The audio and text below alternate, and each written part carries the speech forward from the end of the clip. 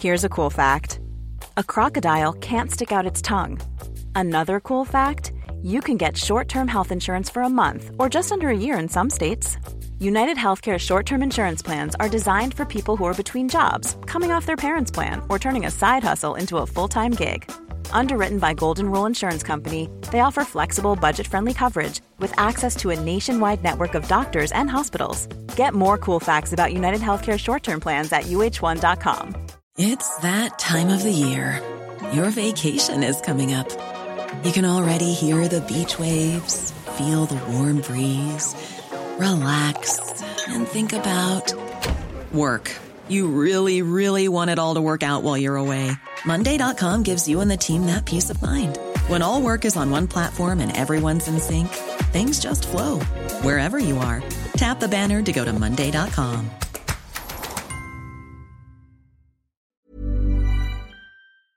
We observe today not a victory of party, but a celebration of freedom. Across the UK, online and on DAB, the Independent Republic of Mike Graham on Talk Radio. The Human Zoo, where they don't hide away the sick animals. Dangerous mid-morning debate with the great dictator. The Independent Republic of Mike Graham. Stand to attention when I'm talking to you! On Talk Radio. Dismiss!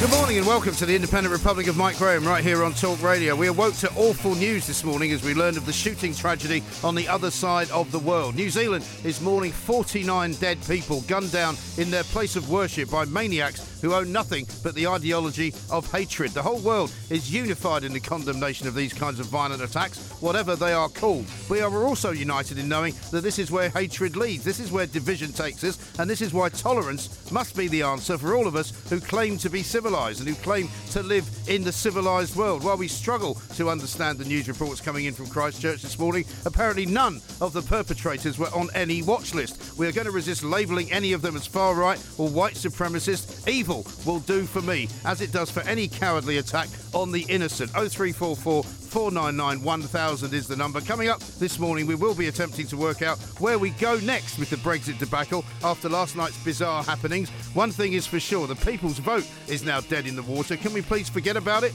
Because it's now dropping off the end of the log, it seems to me. 0344 499 1000. We've had a very busy week down in Westminster in the Talk Radio tent, of course. We've had many politicians in, many politicians talking, many politicians telling us why we can't get what it is that we want. We'll be talking about all of that as well. And also, because it's Friday, we've got the Perrier Awards as well. 0344 499 1000. You're listening to me, Mike Graham, right here on Talk Radio. The Independent Republic of Mike Graham on Talk Radio. Welcome to Talk Radio. Welcome to the Independent Republic of Mike Graham. As I say, there is a bit of a pall hanging over us and hanging over everyone this morning, because whenever you wake up to the kind of atrocity that's happened in New Zealand, it just makes you despair about the human race. Up until pretty early this morning, I was watching Question Time. I was on Twitter. I was still talking to people about the Brexit shenanigans, what's been going on. And unfortunately and tragically, something like this that has just happened tends to put Brexit into the shade. It tends to make us all feel slightly less caring about our own state of affairs and much more caring about the poor and ghastly innocent people and the people that have been affected most by this terrible, terrible shooting incident.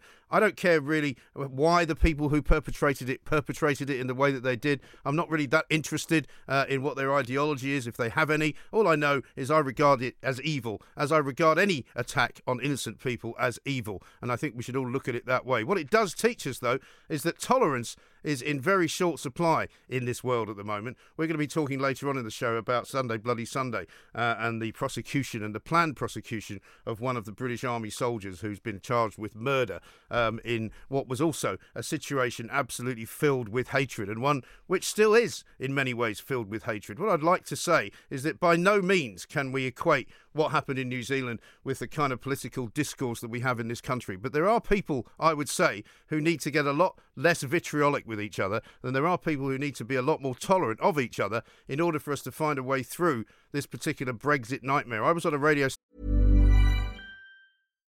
Here's a cool fact. A crocodile can't stick out its tongue. Another cool fact, you can get short-term health insurance for a month or just under a year in some states. United Healthcare short-term insurance plans are designed for people who are between jobs, coming off their parents' plan, or turning a side hustle into a full-time gig. Underwritten by Golden Rule Insurance Company, they offer flexible, budget-friendly coverage with access to a nationwide network of doctors and hospitals. Get more cool facts about United Healthcare short-term plans at uh1.com. It's that time of the year. Your vacation is coming up. You can already hear the beach waves, feel the warm breeze, relax, and think about work. You really, really want it all to work out while you're away. Monday.com gives you and the team that peace of mind. When all work is on one platform and everyone's in sync, things just flow. Wherever you are, tap the banner to go to Monday.com. Many of us have those stubborn pounds that seem impossible to lose, no matter how good we eat or how hard we work out. My solution is PlushCare. PlushCare is a leading telehealth provider with doctors who are there for you day and night to partner with you in your weight loss journey. They can prescribe FDA-approved weight loss medications like Wegovy and Zepbound for those who qualify. Plus, they accept most insurance plans. To get started, visit plushcare.com/weight loss. That's plushcare.com/weight loss. Hey, it's Danny Pellegrino from Everything Iconic. Ready to upgrade your style game without blowing your budget? Check out Quince. They've got all the good stuff, shirts and polos, activewear, and fine leather goods, all at 50 to 80% less than other high-end brands. And the best part? They're all about safe, ethical, and responsible manufacturing.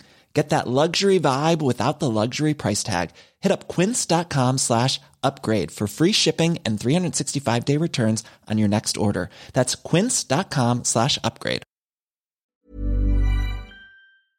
In the United States last night, talking about what had happened in the House of Commons yesterday, how bizarre we are now behaving, how ridiculous the various amendments to various different bills is now becoming, how people are voting one way in one second and then voting another way in another second. The whole thing has gone to pot. The whole thing needs to be very much shortened and made into some kind of sensible, organised vote so that people can, in fact, get what it is that they want, which is to leave the European Union in a relatively orderly fashion. We're going to now talk to Caroline Criado Perez, who's a journalist and campaigner for the People's Vote. One of the things that did happen yesterday was the People's Vote was very soundly defeated in one of the first, I think it was the first amendment which was voted on in the House of Commons. Caroline, a very good morning to you. Welcome. Good morning, Mike. Thanks very much for joining us. I mean, it is true to say that I'm far less fiery than I would normally be on this subject because of what's happened in New Zealand, because it really does put Brexit into some kind of context, doesn't it? Yeah, absolutely it does. I mean, it's horrific what's happened in New Zealand. And I think you're absolutely right to link it to a need for tolerance. And that is something that has been far too lacking across the world in politics. You see it in America, and you certainly see it here in the Brexit debate. And I was very pleased to hear you call for that, for people to be less vitriolic. Yeah. Why do you think it has become so kind of paranoid, the political world and political discourse? Because it is something that troubles me, and I've been around for a long time in politics, and I've had many arguments with many people, but I don't think I've ever felt quite so isolated at times, not because of my views, but just isolated because so many people take a view of you because of the view that you have, if you know what I mean. Absolutely. I mean, I think it's because it's become about your identity, really. Brexit, I don't think, really is about the EU. It's about who you feel that you are in the world, and that determines the kind of person you see yourself as. And so it's become really, really personal in a way that I think politics hasn't necessarily been for a long time. But I think also, we've been living through years of austerity. People have been struggling, and so there's a sense of anger. And I think certainly in the UK, the way Parliament has been behaving, the way you've just been describing it, it's just a farce. It's a total joke. And I think no wonder people are angry, because you just feel so powerless. I mean, certainly I feel completely powerless looking at, as you say, politicians saying they're going to vote for one thing, then voting for another thing. It just seems like all logic has flown out the window. Well, I think I think in a situation like that, people are inevitably going to get really fired up and angry, because you just sort of feel these people are meant to be there for us. They're meant to be representing representing us. And what are they doing? They're not doing anything. They've done nothing for 2 years. It's incredibly frustrating. Well, it's not that they've done nothing. It's that they've absolutely deliberately obstructed the idea that we should be able to find some kind of solution. It feels like to me that they're obstructing a solution. And it was no more highlighted than by Steve Barclay yesterday, the Brexit Secretary, actually making a speech in the House, telling everybody to vote a particular way, and then voting against it himself. I mean, it's just bizarre. Yeah, well, I also enjoyed Theresa May speaking against no deal and then voting for no deal. Right. I thought that was a particularly classic moment. Exactly. I mean, this is why they're finding it difficult to discipline their cabinet ministers, because they're actually voting for what they were told to vote for, except it was 2 hours or 3 hours later when it was all switched around the wrong way. But I think it's time, is it not, Caroline, to find some kind of common ground, however we plan to do that. And I know that you're going to tell me that you think it's time to have a second vote. I mean, after what happened yesterday, and I know that you will also probably say to me, oh, yeah, well, things get voted down all the time. If we had a sort of proportional... Do. Well, they do, that's true. I mean, if you look at Theresa May's deal, she's going to bring it back a third time, a fourth time. I mean, how many times, we sort of say, oh, why are you asking people to vote again? The Parliament has already voted twice on this ridiculous deal that nobody in the country actually likes. We call it a deal. It's not actually a deal, is it? Let's be honest about it. It's just a way of leaving.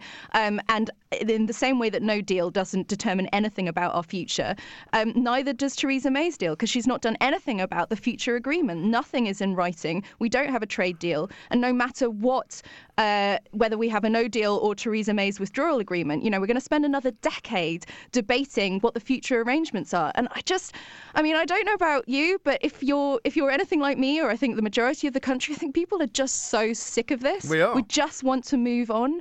And that is why I would argue for a people's vote, because it seems to me that is the only way that we're actually going to put a stop to this, because it gives us the opportunity to have people say, right, this is either the withdrawal agreement that we want, which isn't what the referendum in 2016 was. It said we want to leave, but it didn't say how we want to leave. And that turns out to have been an incredibly complicated argument, which, you'd struggle to find two people who want to leave today. I say this all the time, but the bottom line is, Caroline, that we need to find a way to leave, because that's what the people have voted to do. And as you said yourself, this is a deal perhaps that nobody else wants. So why on earth would you put it to the public unless you want to win as a Remainer? Because that's what it now looks like. Everybody who wants a second vote, or a third vote, whatever you want to call it, or the people's vote, or the loser's vote, as some other people call it, in the end, basically, what you are is a Remainer, and what you want to do is make sure that we don't leave. And so it's very clear to anyone who's looking from the outside or from a neutral position that if you put to the public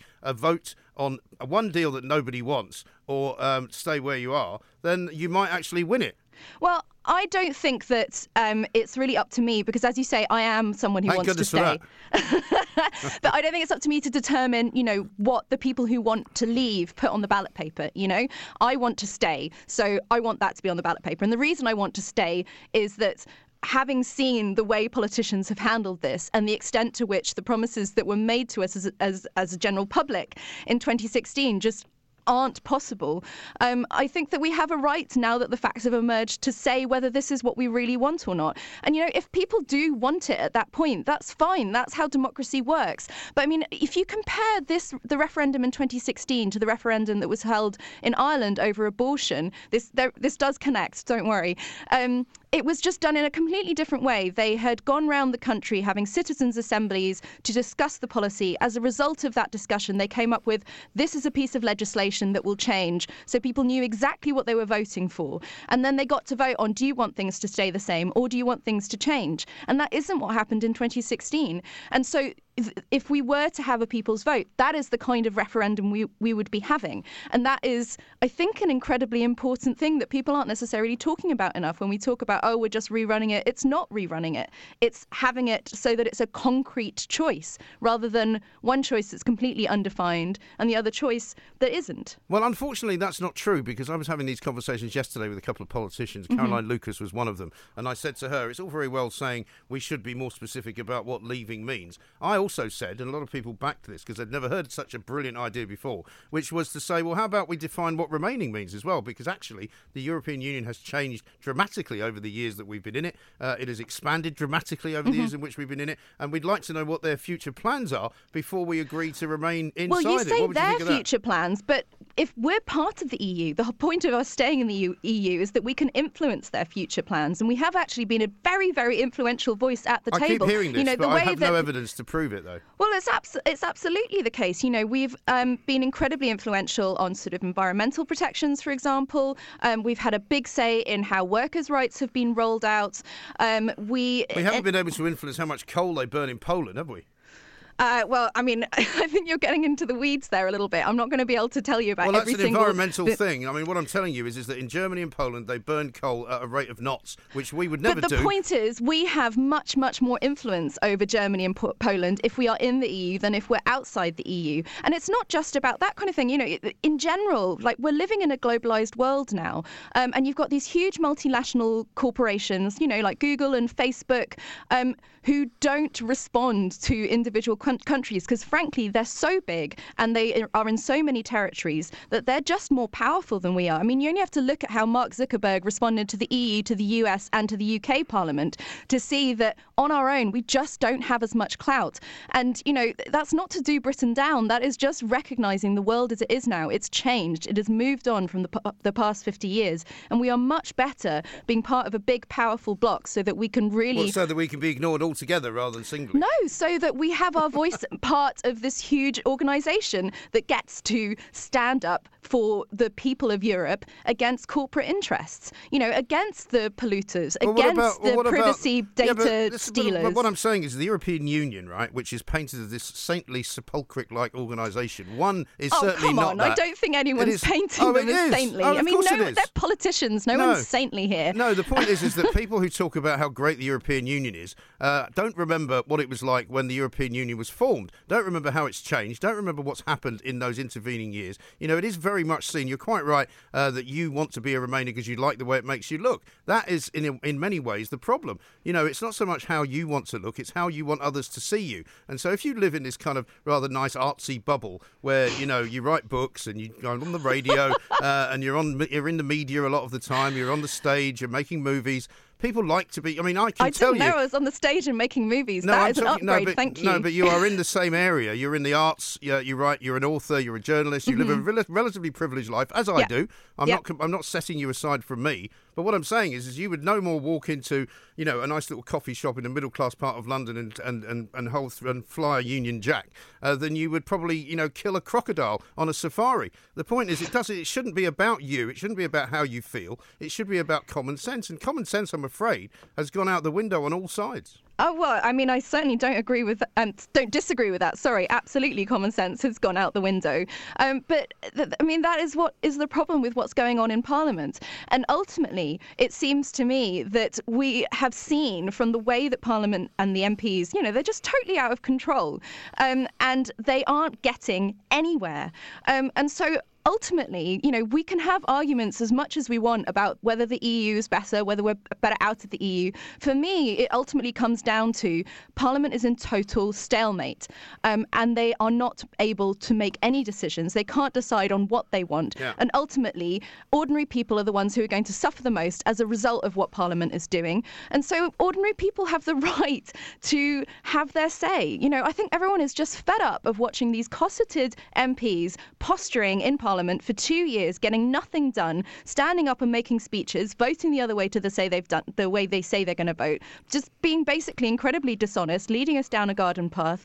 And meanwhile, for example, small businesses are suffering hugely, and the people that they are employing are suffering hugely. And it's incredibly frightening. I mean, for me, what needs to happen is the uncertainty needs to end.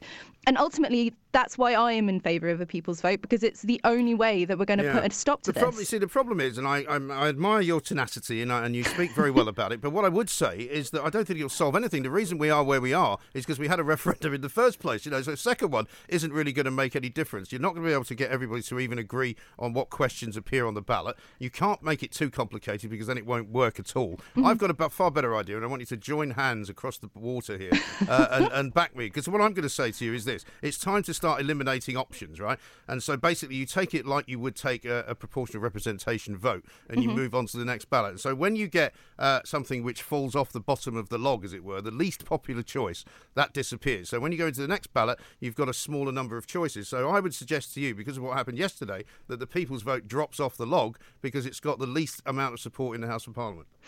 Well, I don't agree with that because, I mean... You surprised me.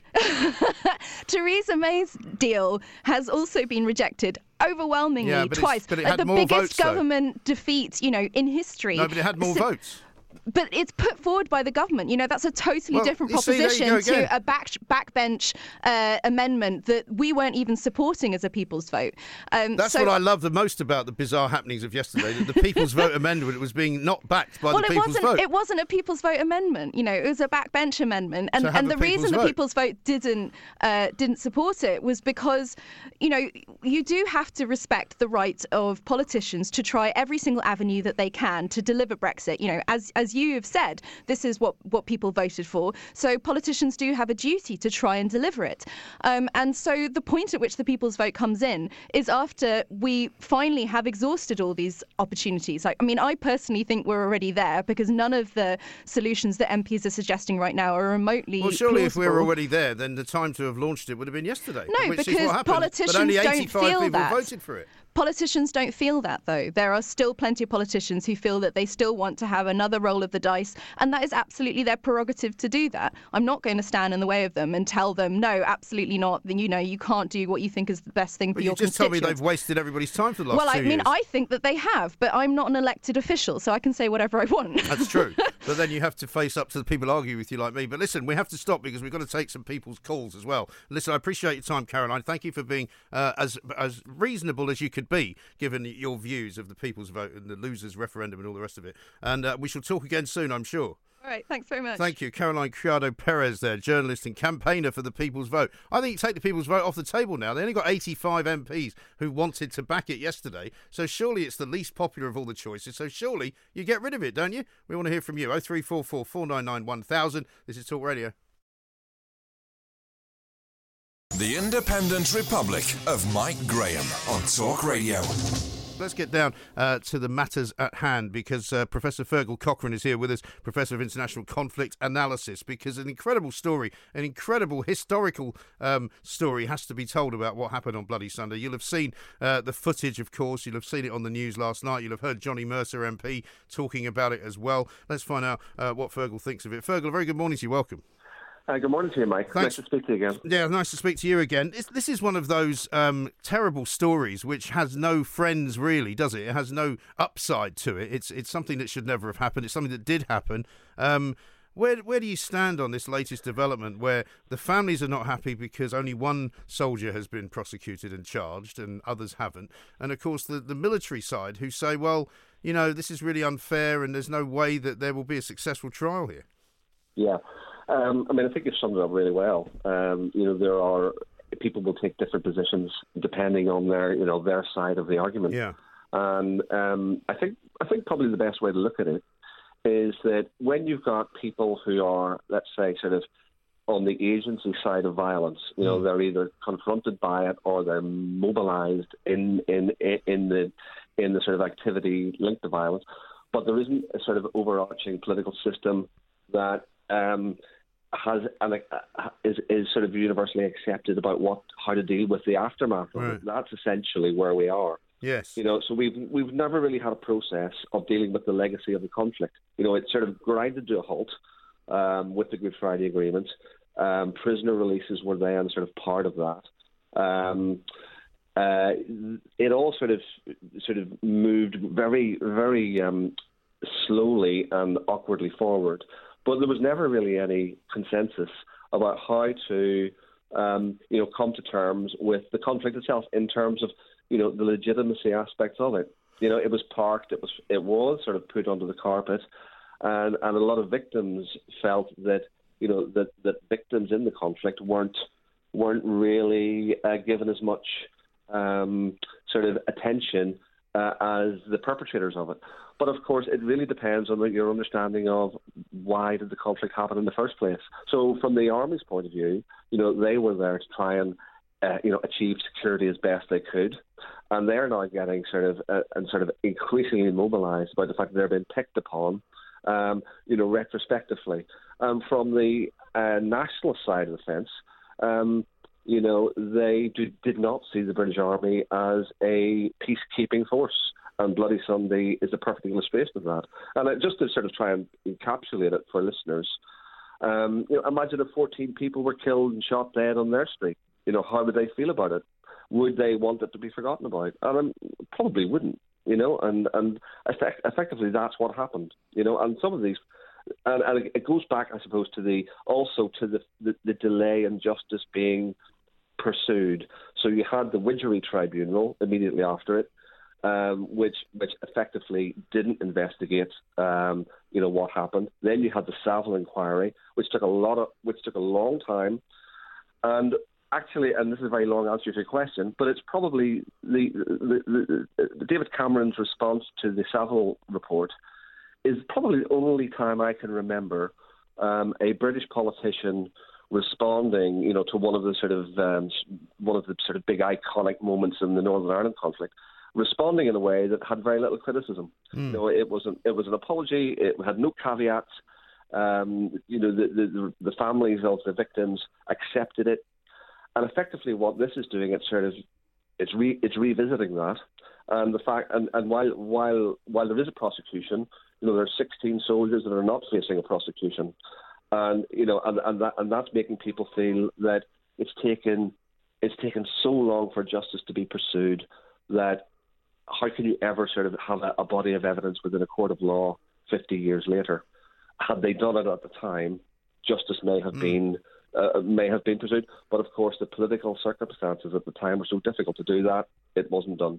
Well, it's ironic in a way, isn't it, Fergal, because we're hearing an awful lot more about the Good Friday Agreement now because of Brexit than we've heard for a very long time. I mean, is it possible, for example, in your view, that the Good Friday Agreement is not the greatest agreement that was ever put together by Tony Blair and his government, and in fact it was a bit of window dressing, which is only really dependent upon pleasing those people at the time who needed pleasing?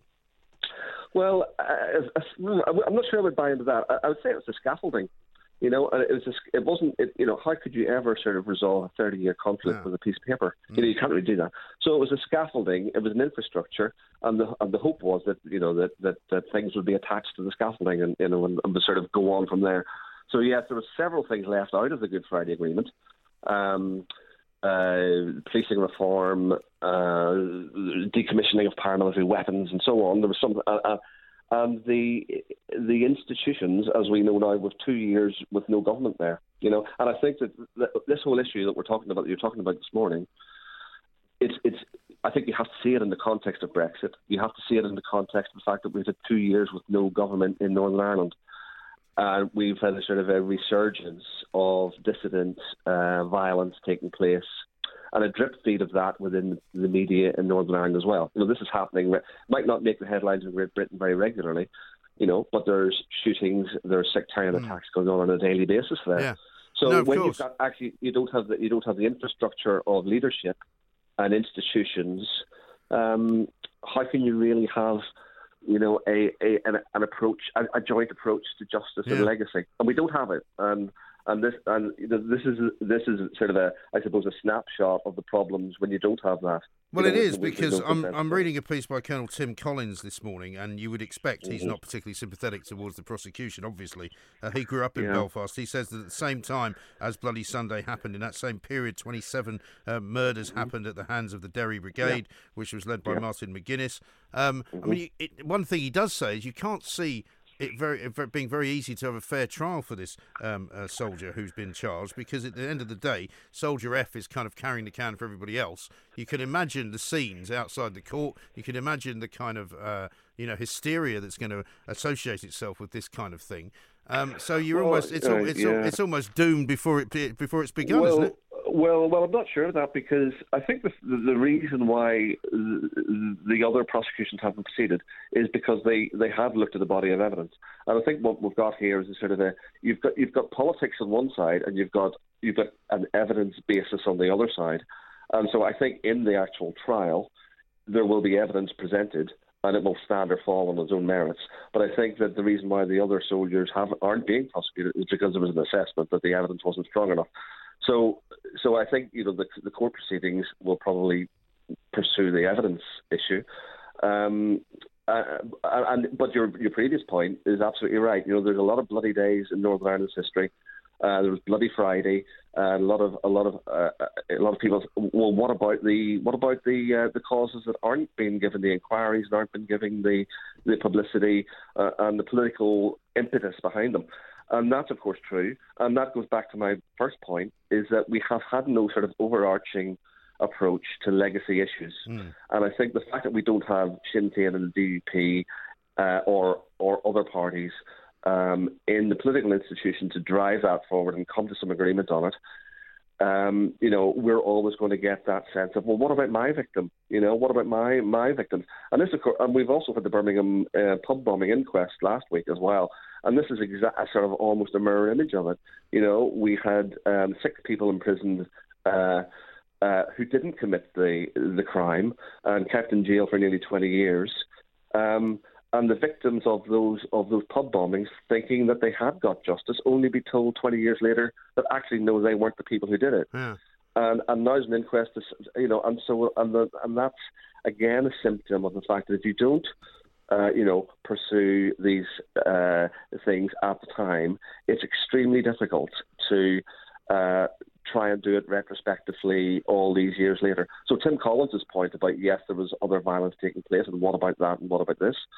He's absolutely right, but there are dozens, if not hundreds, of those types of things. Yeah.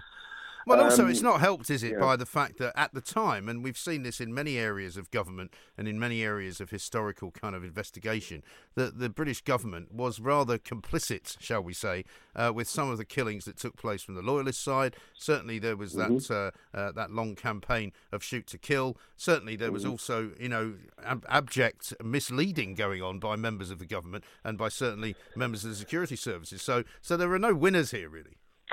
Well, no, and again, it's it goes back to the point that I don't want to talk about the specific instances of linking to the court proceedings, obviously, but the British Army were not peacekeepers. The British Army were peace enforcers, and there's a big difference there. Also, it's worth remembering that that at the time of Bloody Sunday, the British Army were effectively subcontracted to Northern Ireland by a British government that wasn't in political control of Northern Ireland. A discredited unionist government was there, and they used the British Army to impose internment without trial. And again, so ultimately, in my view, it's the political responsibility of the United Kingdom to govern. They didn't really want to get back involved in Northern Ireland at the time, so they sent the troops in. The troops did arrive as peacekeepers, but of course were then politicised by the conflict very quickly, which the army themselves recognised, and the army themselves said, "Look, we're in the honeymoon period, but if there isn't a political solution, we are going to be part of the problem," and that turned out to be true. Yeah. What about what they did? I mean, I know that there was talk of doing a sort of Truth and Reconciliation Commission type arrangement in Northern Ireland, and I think they made some move towards that. I mean, I'm not saying it worked particularly well in South Africa, because it didn't really. But is there a better way? Because this retrospective justice just doesn't seem to please anybody. Well, I'm not sure that a Truth and Reconciliation Commission would suit Northern Ireland. There's certainly no political appetite for it. But I think there needs to be some meeting of minds amongst the political parties in Northern Ireland to address it and design something bespoke for Northern Ireland. Otherwise, we're going to have this drip feed of the past becoming a weapon in the present. And that's exactly. And we saw, and I can't blame the families for having the attitude that they've got, but you could see that they're never going to give up until they're dead, and possibly their relatives will carry on after they're dead. They want justice, but they're probably never going to get it. And you wouldn't either, I'm sure. And if you're a victim of violence, you want justice. But if you're not getting, if you feel that the state that you live in doesn't have the apparatus to give you justice, then that's quite an existential problem for you, both as an individual and as a community. So, of course, people will keep pursuing it. But it's more likely that they will be willing to almost cede that personal sort of journey if they feel that the state or the organisations that the state sets up is doing it for them, or is pursuing. And the TRC in South Africa is a very interesting example, because that was extremely traumatic for the society and for the individuals concerned, and it was very uneven. So where you got somebody in South Africa who was clearly contrite for what they did and told people what happened to the victims, told people where they were buried, there was a bit of closure there for them. But where you had people who were sort of mocking the proceedings, well, that was rubbing people's noses in their own victimhood. So even if you have a TRC, you do not get perfect truth. It doesn't exist. No. But you may get. It will help some people. It won't necessarily help everybody. Right. Now, finally, Professor, I know this may not be an easy question to answer with brevity, but I'm going to ask you anyway. Because of where we are right now with Brexit and the whole kind of idea of moving forward with it, trying to find a solution, what is the kind of general perceived knowledge and perceived wisdom, if you like, in Northern Ireland about what should be the case in terms of, the backstop and all of that? Well, I mean, it's a great question. Interesting times. The perception in Britain might be that, well, people in Northern Ireland really don't like the backstop because the DUP don't like it. Yeah. But there is majority support in Northern Ireland for the withdrawal agreement, because it keeps a border out of Ireland. The backstop there will keep the border out. The DUP are quite isolated on that issue. Although the Ulster Union's party, smaller party, also take the same position. But if you look at farmers groups, business groups, they're all essentially trying to lean on the DUP to say, well, look, just accept this, because a no-deal outcome would be a disaster. So that's where Northern Ireland, there is a bit of consensus in Northern Ireland for the withdrawal agreement as being a much better option than no deal. I wish there was some here. But obviously they voted Remain, but essentially they're sort of looking at, a soft Brexit is better than no deal. Right. No deal would be a disaster. Right. So there's not that sort of great antipathy towards the backstop that you'll see from the DUP, but the DUP's position is entirely reasonable in the sense that they do not trust the British government, and why would they? Because they've shilly-shallied over what they're going to do. And the DUP see themselves as been treated, and Northern Ireland has been treated as not the same as the rest of the United Kingdom. Yeah. It's a difficult one, isn't it? It really is. But listen, we'll talk. I'm sure we'll talk about it again, because we ain't anywhere near the final quarter of this particular Super Bowl, I don't think. Professor Fergal Cochrane, Professor of International Conflict Analysis at the University of Kent. Thank you very much indeed. Let's have your calls on this, because I'm wondering now whether retrospective kind of justice, as it is called, is worth the paper that it is written on, because it doesn't please everybody and it doesn't really ever bring justice. 0344 499 1000 is the number. Give us a call. This is Talk Radio. Dangerous mid-morning debate with the great dictator. The Independent Republic of Mike Graham on Talk Radio. You've gotta let me go. Are we human?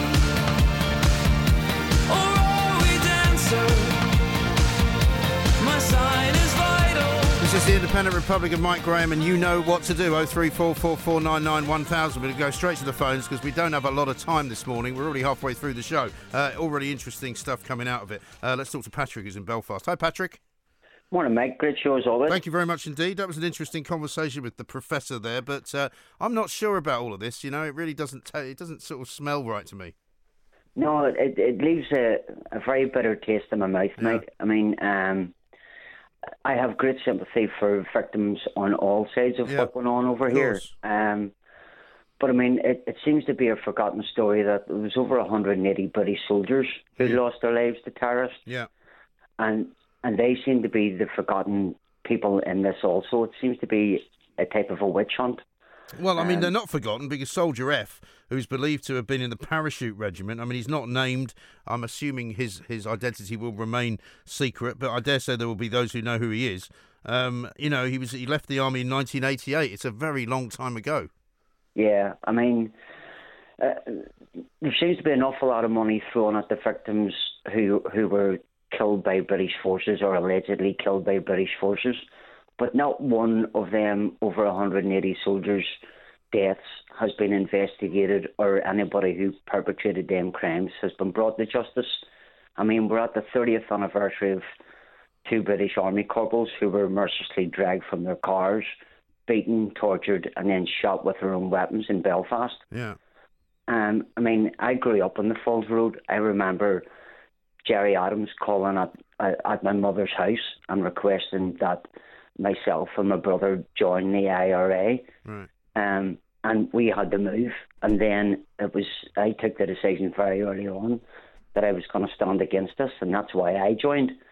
But I just wish people would remember that, you know, there isn't anything going to come out of this apart from more misery. I want closure for everybody, not just for the alleged victims who were shot innocently. Well, this is it. I mean, as we were hearing from Tim, the Colonel guy who's written this morning in the Daily Mail, he was born in Belfast. He did about 4 tours of duty in Belfast, and said 27 people were killed by the IRA, the Derry Brigade, run by Martin McGuinness, in that same period.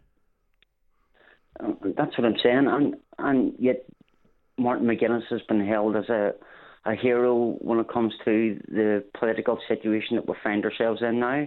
I mean, it just seems to smack of hypocrisy. It's all right to do one thing, but on another, people turn a blind eye. And what do you think is going to happen, Patrick, if indeed this trial does go ahead, and it's a circus, which it's bound to be, and he gets off?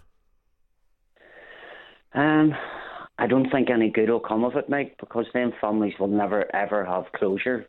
Even if the soldier is found guilty of what I believe he was doing his duty, he felt threatened for his life. Even if he did go to prison, there's still no closure. You know, they won't bring their loved ones back. But the fact is, if that's what it takes for them to get justice, and if he is found guilty, then fair enough. You know, but my fact still comes around it. When you're serving in the forces, you don't set out intensely to kill people. The IRA and other terrorist organisations, they set out when they went on a mission to purposely kill people. We didn't. Yes, and they've admitted that as well. Absolutely right. Patrick, going to let you go. Thanks very much indeed. Great call. Patrick in Belfast there, I think, speaking on behalf of a lot of people from that part of the world. A mid-morning dance with the devil. The Independent Republic of Mike Graham. On Talk Radio. It's 12:32. It's Friday. It's time for this. Ladies and gentlemen, welcome to the Perrier Awards.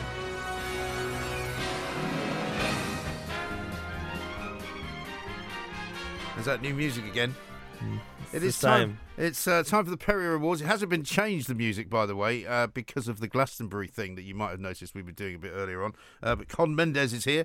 He is our producer, of course. He goes by other names, but we will stick with this one for the moment. A very good afternoon to you. Good afternoon, Mike. Shall we begin? No, why not? Let's get on with it. Yes, hello and welcome. welcome. Have I won any? I think 1 or 2, yeah. Yeah, good. Welcome to another star-studded, glittering edition of the Perrier Awards. You know the deal. This is where we look back over the past week of the so-called Independent Republic of Mike Graham and celebrate our very favourite moments. So let's begin. And of course, Mike, as is tradition, the first one goes to you. Oh, good. And it's for Marketer of the Week. I mean, thank God this one was not running our advertising department here at Talk Radio, or else we'd never have any adverts. Well, exactly. I mean, can you imagine phoning someone who wants to advertise, saying it's not a very good radio station, this, but it's the only one there is. So make sure you give us your money. It's the best you can get. Yeah. I did correct myself later to say, obviously, that's not what we would say. No, of course not. Yes. We have, of course, spent most of the week down at College Green, outside the Houses of Parliament. We spoke to many MPs and commentators, but it was one of our callers, Neil in Macclesfield, who gave us the best summary of the week. What we seem to be doing now is just voting on meaningless things. Neil's in Macclesfield. Hello, Neil. Hi, Mike. How you doing? Not bad, sir. What do you want to say? It's all just guff, isn't it? It really is. Very good summation of the week, I think, on Talk Radio. Well hitting played. The nail on the head there. Yeah. Well, we do love the callers, of course. This week especially, you've all been brilliant. This person, though, wins Caller of the Week. This is the Independent Republic of Mike Graham here on College Green down in Westminster. Whoever it is trying to call me right now, you should be listening to my radio show, realising I'm on the air and not trying to ring me. So don't bother, whoever you are. Although, actually, as it turns out, it was the post office wishing to give me a refund because I contacted them later on in the day, and they sent me £30. Oh, Is wow. that nice of them? And you spoke to them like that, and they still did it. Yeah, well, they didn't hear that bit, obviously, because they didn't know I was on the radio. That's why they were calling me. Thanks. Yes. Well, whilst we're on calls, you have to listen carefully for this one. All right. It's the ringtone of the week, and it goes to Brexiteer MP David Davies. And I worry that if we vote this down tonight, we're playing straight into their hands. And doesn't that sound ironic as well, Andrew, because you're from that side of the party that wants to see a better deal? Did you hear what it was? The Great Escape. Yeah. It just went I off. didn't notice that at the time, actually. Didn't you? Oh, it's so quite that's loud. his ringtone, is it? Yeah, it's the Great Interesting. Escape. A nice bit of showbiz gossip there. And it's also, sounds like it's the Great Escape as played on those, those tin drums from the West Indies. Really? Is that what you heard? That's what I heard. Oh. Should we play it again? Yeah, we can right now. Andrew, because you're from that side of the party that wants to see a better deal. Yeah, No, it's not a steel drum. Yeah, it is. What do you guys I've got perfect musical hearing, you know. Oh, okay. Well, there we go. I got 18 out of 18 on my oral test at the Royal Academy of Music, so I wouldn't question me. Okay, well, because I don't know what to say to that. No, you wouldn't. It's back... before I was born, is what you usually say. Yeah, way before. Yeah. Back to callers now. Vernon in Worcester adds to his collection of pairs by winning Pacifist of the Week. I just want to say to the elite at Westminster, we will remember. That's not a threat. Just get that bit in, just for good measure. It's great how saying it's not a threat makes it sound exactly like a threat. I know, isn't it? Isn't it just? Well, the weather at College Green was changeable, I think we could say across the week whilst we were there. Talk Radio's Matthew Wright, however, was down there for just one show, just 3 hours, but managed to pick the worst 3 hours of the week, which saw constant heavy rain. Whilst I think we were sat in the pub.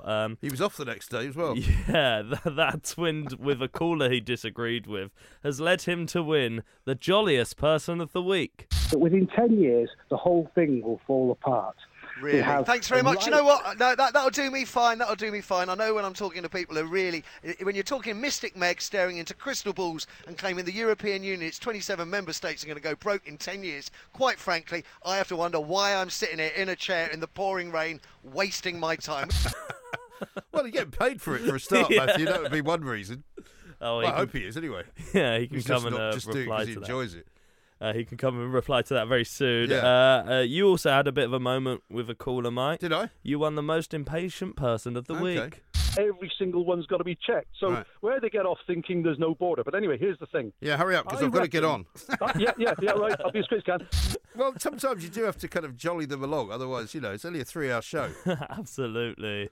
And finally, Mike, to our dear Susan in Exeter. Ah, yes. A great call a couple of days ago, which saw her win the question of the week. What happens if there's a war, if we detach ourselves from Europe? Are they going to bail us out?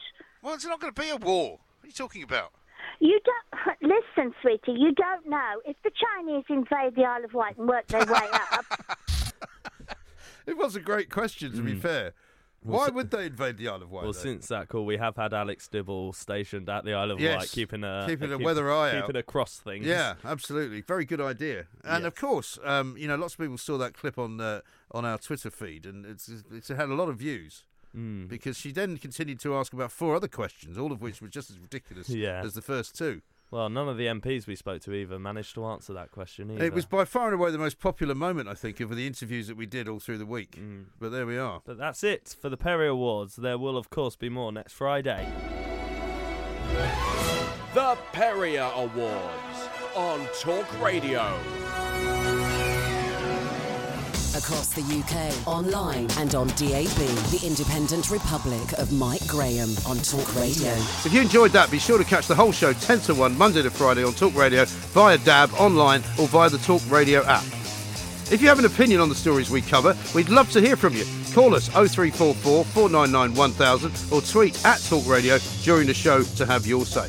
The Independent Republic of Mike Graham on Talk Radio.